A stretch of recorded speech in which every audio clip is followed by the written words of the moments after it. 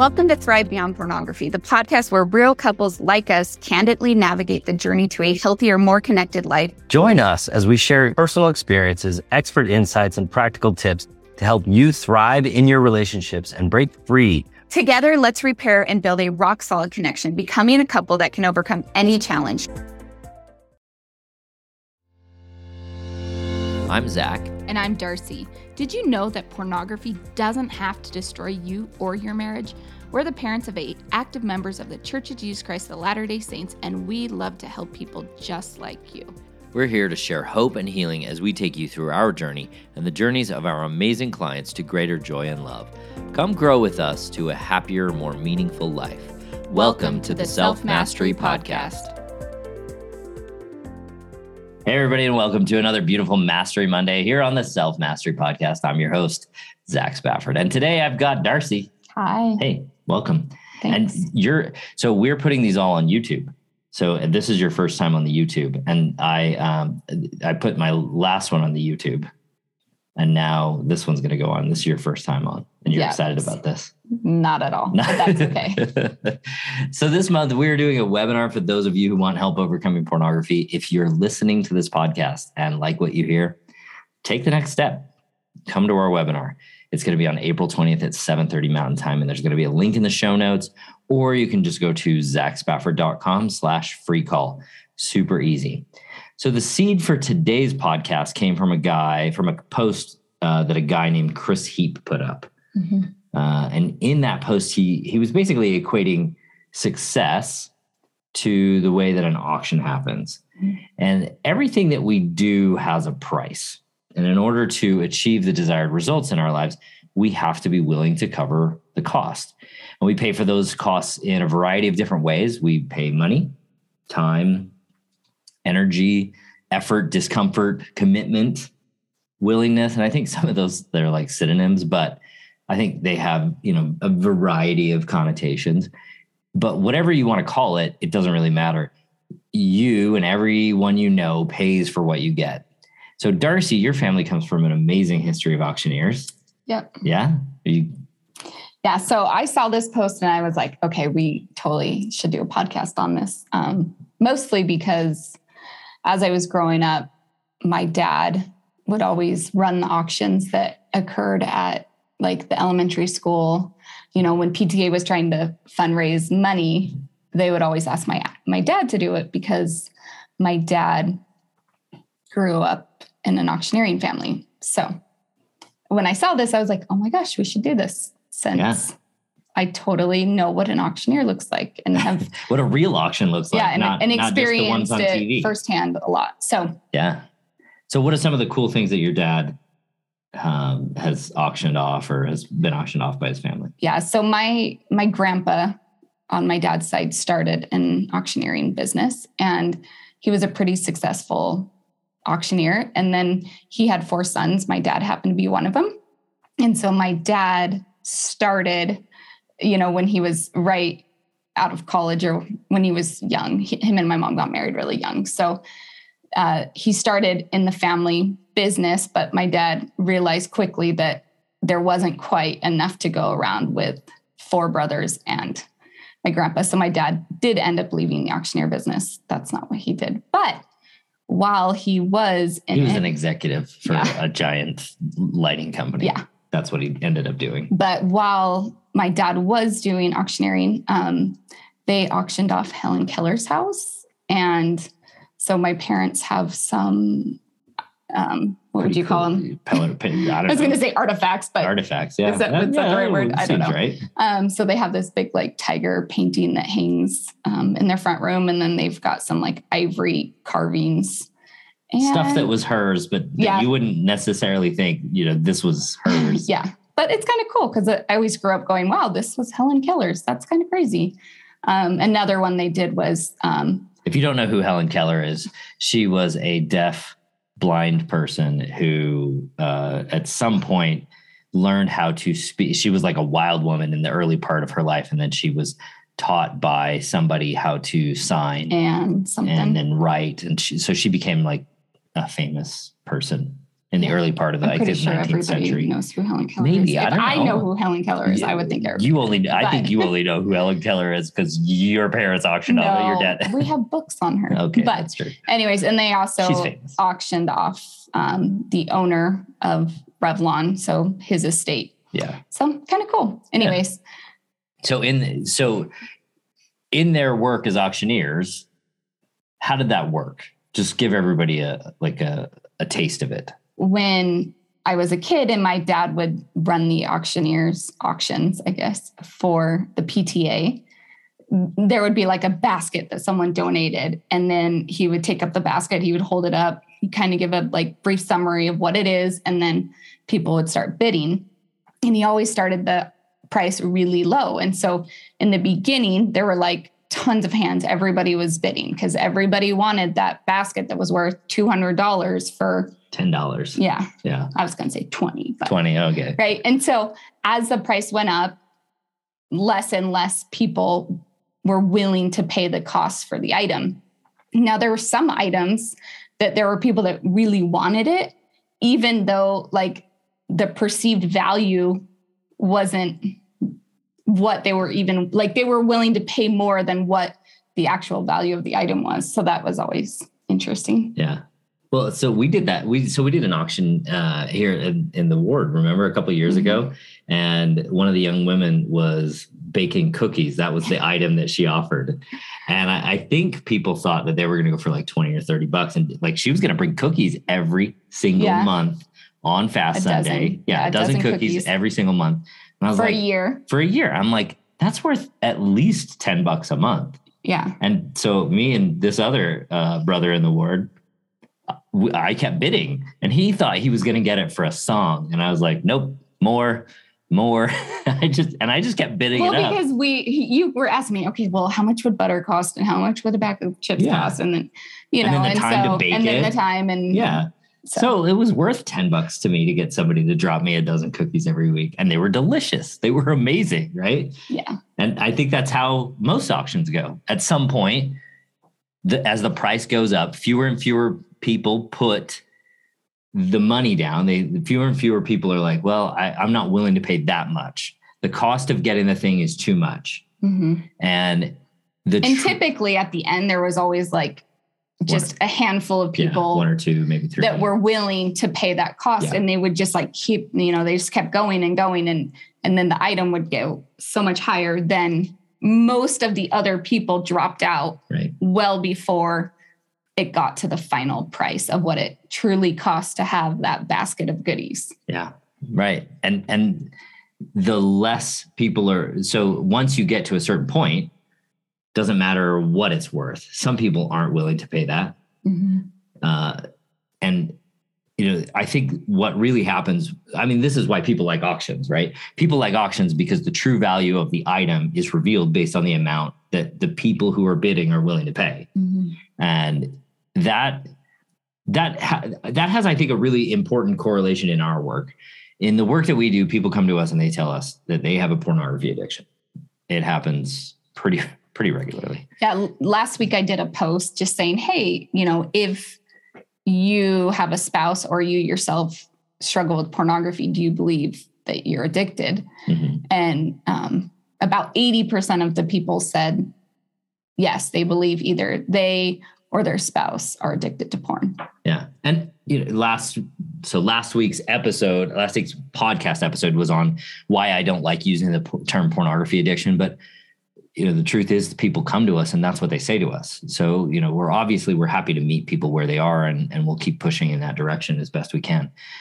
So we don't want you to run away if you think, oh, I'm addicted and these people don't believe I'm addicted. Please don't run away. That's not what we're at. In a way, that's really the opening bid. The talking to us, the saying, hey, I have a problem is the opening bid. Listening to our podcast. Yeah. I think that listening to the podcast is the opening bid. That's the opening bid. Yeah. Because I think once you get to talking to us or coming to a webinar, right, that's the next bid. Yeah. And then it's, meeting with either Zach or I and doing a consult, that's another bid, right? It's it's how much effort are you willing to put into getting to where you want to be? Yeah, the result you're looking for. when we talk to people that, they want to know what it's actually going to take. That's another part of it, right? So part of it is just, saying I have a problem. Part of it's listening. Part of it's having the conversation. But another part of it is, what is it going to take? They ask that question. And, the first conversation, it's a pretty low bid. Even listening to the podcast, it's pretty low bid. What's the cost of a conversation? Basically nothing, right? It's just your time, whatever that costs. And, Darcy and I, we love speaking to people and we love sharing our story, and we do it for free. We've done Fifth Sunday lessons and Zoom meetings. And, like the one that I mentioned earlier, we've done firesides, and in everyday conversations, we talk to kind of sometimes random people, and we got, what was it, Costco? Somebody came up to us and she came up to Darcy and she's like, "Are you Darcy Spafford?" Just random people having conversations because they're impacted by pornography in their life and they want help. They want to solve this problem. And in each of those conversations, I think we find a little bit of amazingness, and I think it elevates the awareness, and I think it elevates the possibilities for each person to a new level. And every time Darcy does a fireside or speaks in a Sunday school class, she just lights up and is just excited for days. That's kind of the funnest thing to see. She's never spoken in church, from the pulpit ever, but she'll do it. But she loves it. All of a sudden she's like, "I love talking at church." And that's kind of awesome. And I think we get immense joy out of this. Don't you think? For sure. I love it. And we want you to get immense joy out of the work that we do as well. So we would like to talk about what's the cost? What does it take to overcome pornography? If you think back to the auctioneer, only those willing to pay the price receive the prize. And I think that's true in commerce, regular old just going to the store and buying stuff, as much as it is in our emotional and our mental lives. If you want something, you have to pay the price. A contractor, like an auctioneer, often puts out bids to see what people are willing to pay to get their place remodeled. And I think remodeling pornography out of your life is like remodeling your home. Looking, the first thing you got to do is you got to look around, see what's there, decide what you like and what you don't like, and figuring out, what it's going to take to, make my life look the way that I want it to look. What we've done is we put together a cost sheet. Maybe you could call it an itemized bid of what it will cost to remodel pornography out of your life. So the first thing is becoming aware of problematic patterns. We do this in a lot of ways with our clients, and we just start by creating a bit more awareness. We help them figure out what is starting this and how is it going all the way through to pornography. Where do I start? Why do I go all the way to pornography? What does that look like? What different ways do the patterns begin? So, it might start with a thought, it might start with sensation, it might start with a number of different things. And then number two is how to intervene in those patterns.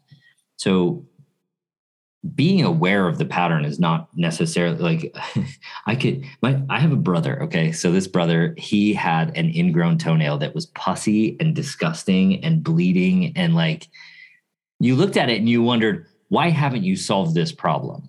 He was aware of it. He knew it was there. He just didn't do anything. Well, I think that comes back to what price are you willing to pay? Yes. He wasn't willing to take the steps to take care of his toe. Right. Obviously. Yeah. Until my mom was like, "We're going to the hospital right now." Yeah. It was gross.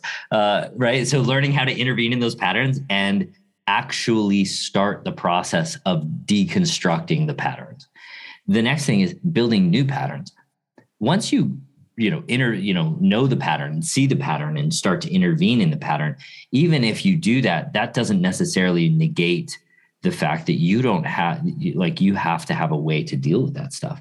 Building new patterns and starting the process of putting things into place that will allow you to not just have to fight with your pornography struggle, but there will be an automatic process to manage that. So one of the things that I had to learn when it came to patterns was I had to realize that when Zach would tell me things that I didn't like to hear, I had to be willing to hear those things versus just react or reject what he was saying, whether it was... Or get mad at me. Yeah, whether, and that didn't even have to be pornography. It could be that he had a really hard day at the office, or it could have been That's another example. Just like how he was feeling, right? Like if he was feeling down, like I instantly would typically get anxious because I was like, oh no, I know what's coming. Like he's not feeling good. I know where this goes, right? Because I was very aware of his patterns.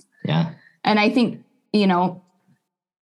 for the person who's struggling with pornography, I think it could be helpful to ask your spouse, like, do you notice any patterns, right? Because sometimes other people see things that we don't see. Another cost of eliminating pornography from your life is losing the unwavering validation that pornography provides. Something that has really been occurring to me, or that has occurred to me in the last couple of months, is that pornography never says no.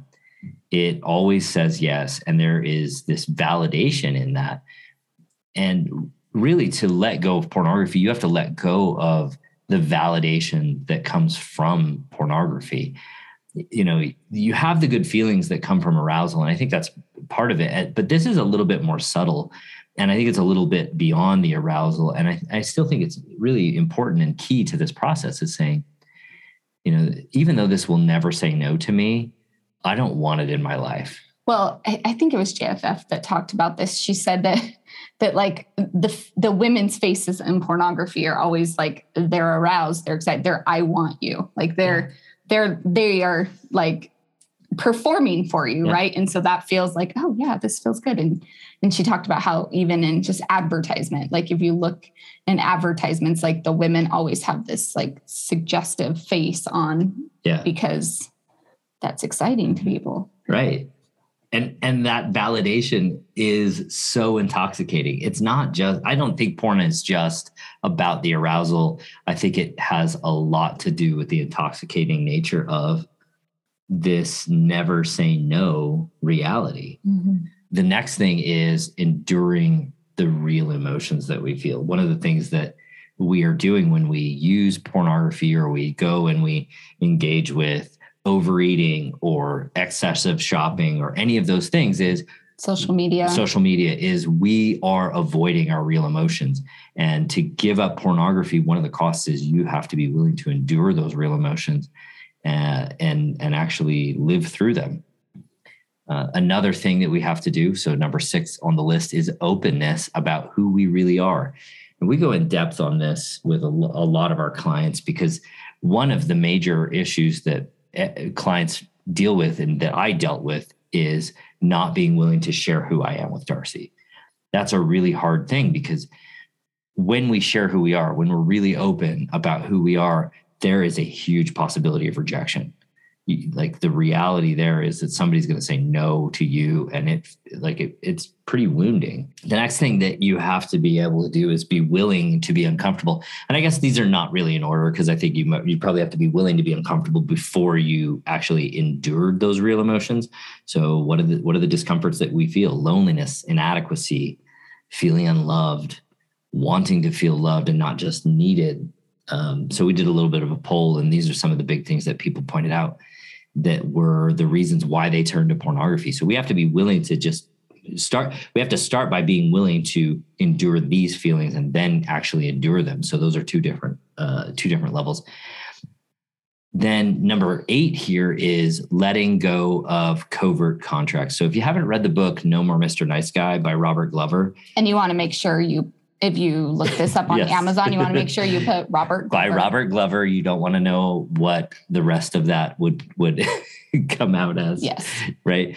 He goes into depth on this, and, we dive into this with a lot of our clients because covert contracts are something that they use. Not everybody does, but a lot of clients use these covert contracts. So a covert contract, if you don't know what it is essentially when we do something for our partner in an effort to obligate them to do something for us, especially when that hasn't been agreed upon by the other partner. And when you're on the receiving end of a covert contract, that feels like garbage. Mm-hmm. That's how we've had that, right? This has gone both ways. Yeah, in our totally. marriage, very Absolutely. Much. Yeah. I'm just as guilty as you were. Yeah. Guilty. So in what ways do you think you were guilty of it?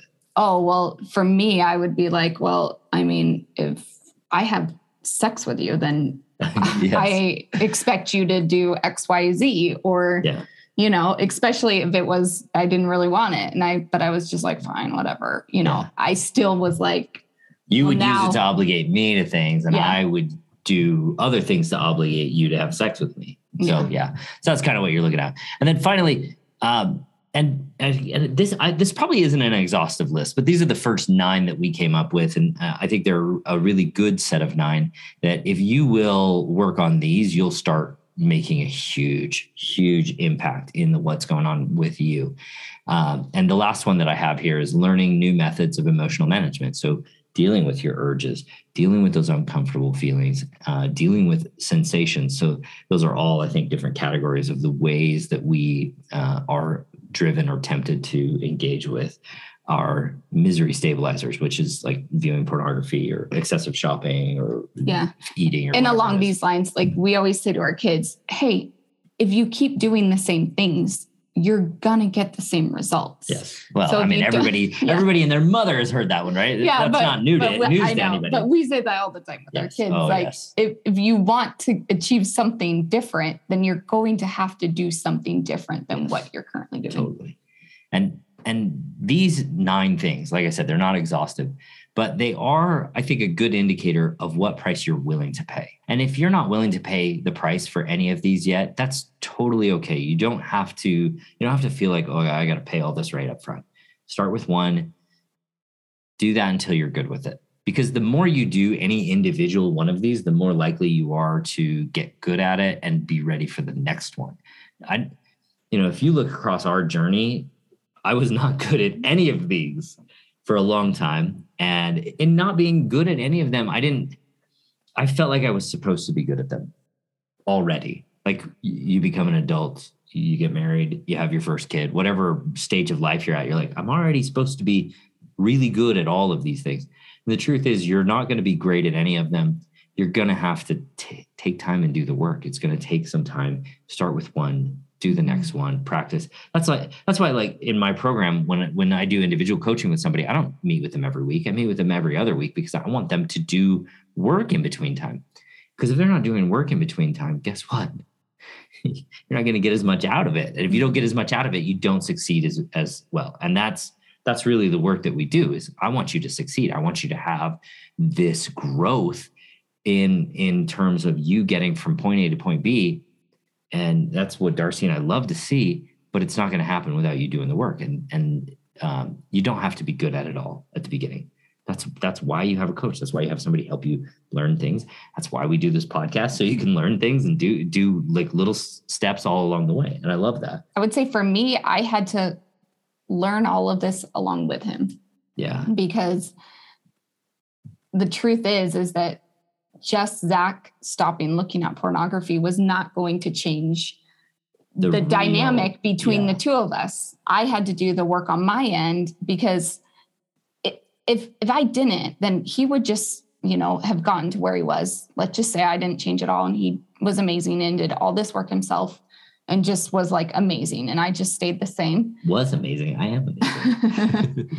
Then I would have just found something else to take that place. It wouldn't have been pornography. It would have been that, he didn't clean the windows the right way or like load the dishwasher. Like that's just how it is. It's really more about changing the dynamic between the two of us to create the result that we're looking to create in our marriage versus just, hey, you stop looking at porn and then all of our problems will be better and life will just be perfect now. Well, and I think I could have stopped looking at porn and not done any of these things. And you could have not done any of these things. Like we could have eliminated pornography as a problem in our marriage and we would have just gone and gotten a new problem. Like I would have like ate more or whatever it is.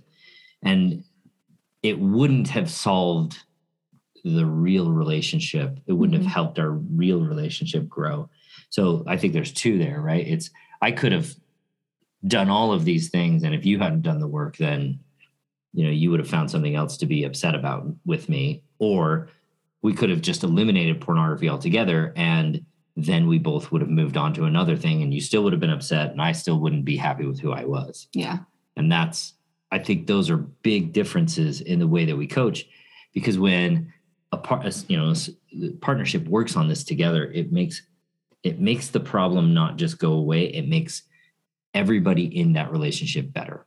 And that's really key to growing your relationship to the place where you want to be and you enjoy each other. Like, I like her more now. I like you more now than I've ever liked you before. Yep. And I'm grateful for you. I know.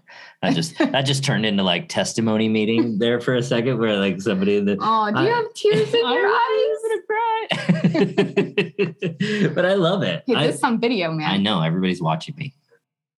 And then there's me. I'm like, this is awkward. There's a camera in my face. I don't like it. Oh, you're funny. But we love you guys. And that's why this is why we do it, because we love you and we want you to have the relationship that we have.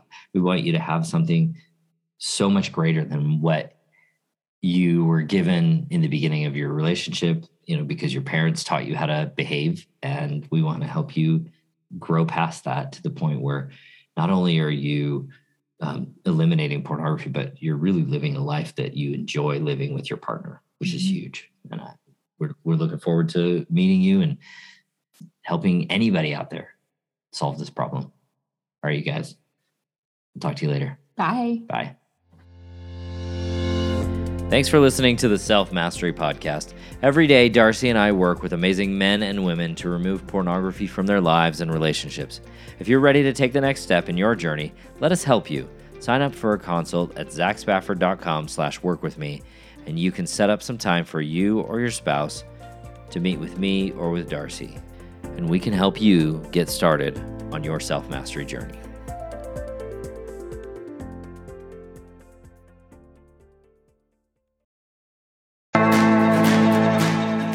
Thanks for listening to Thrive Beyond Pornography. If you're seeking guidance and support to overcome pornography for good and begin creating a thriving life beyond it, check out my free webinar, How to Overcome Pornography with Skills That Actually Work. You'll learn practical, proven skills guided by an expert coach who has personally overcome pornography.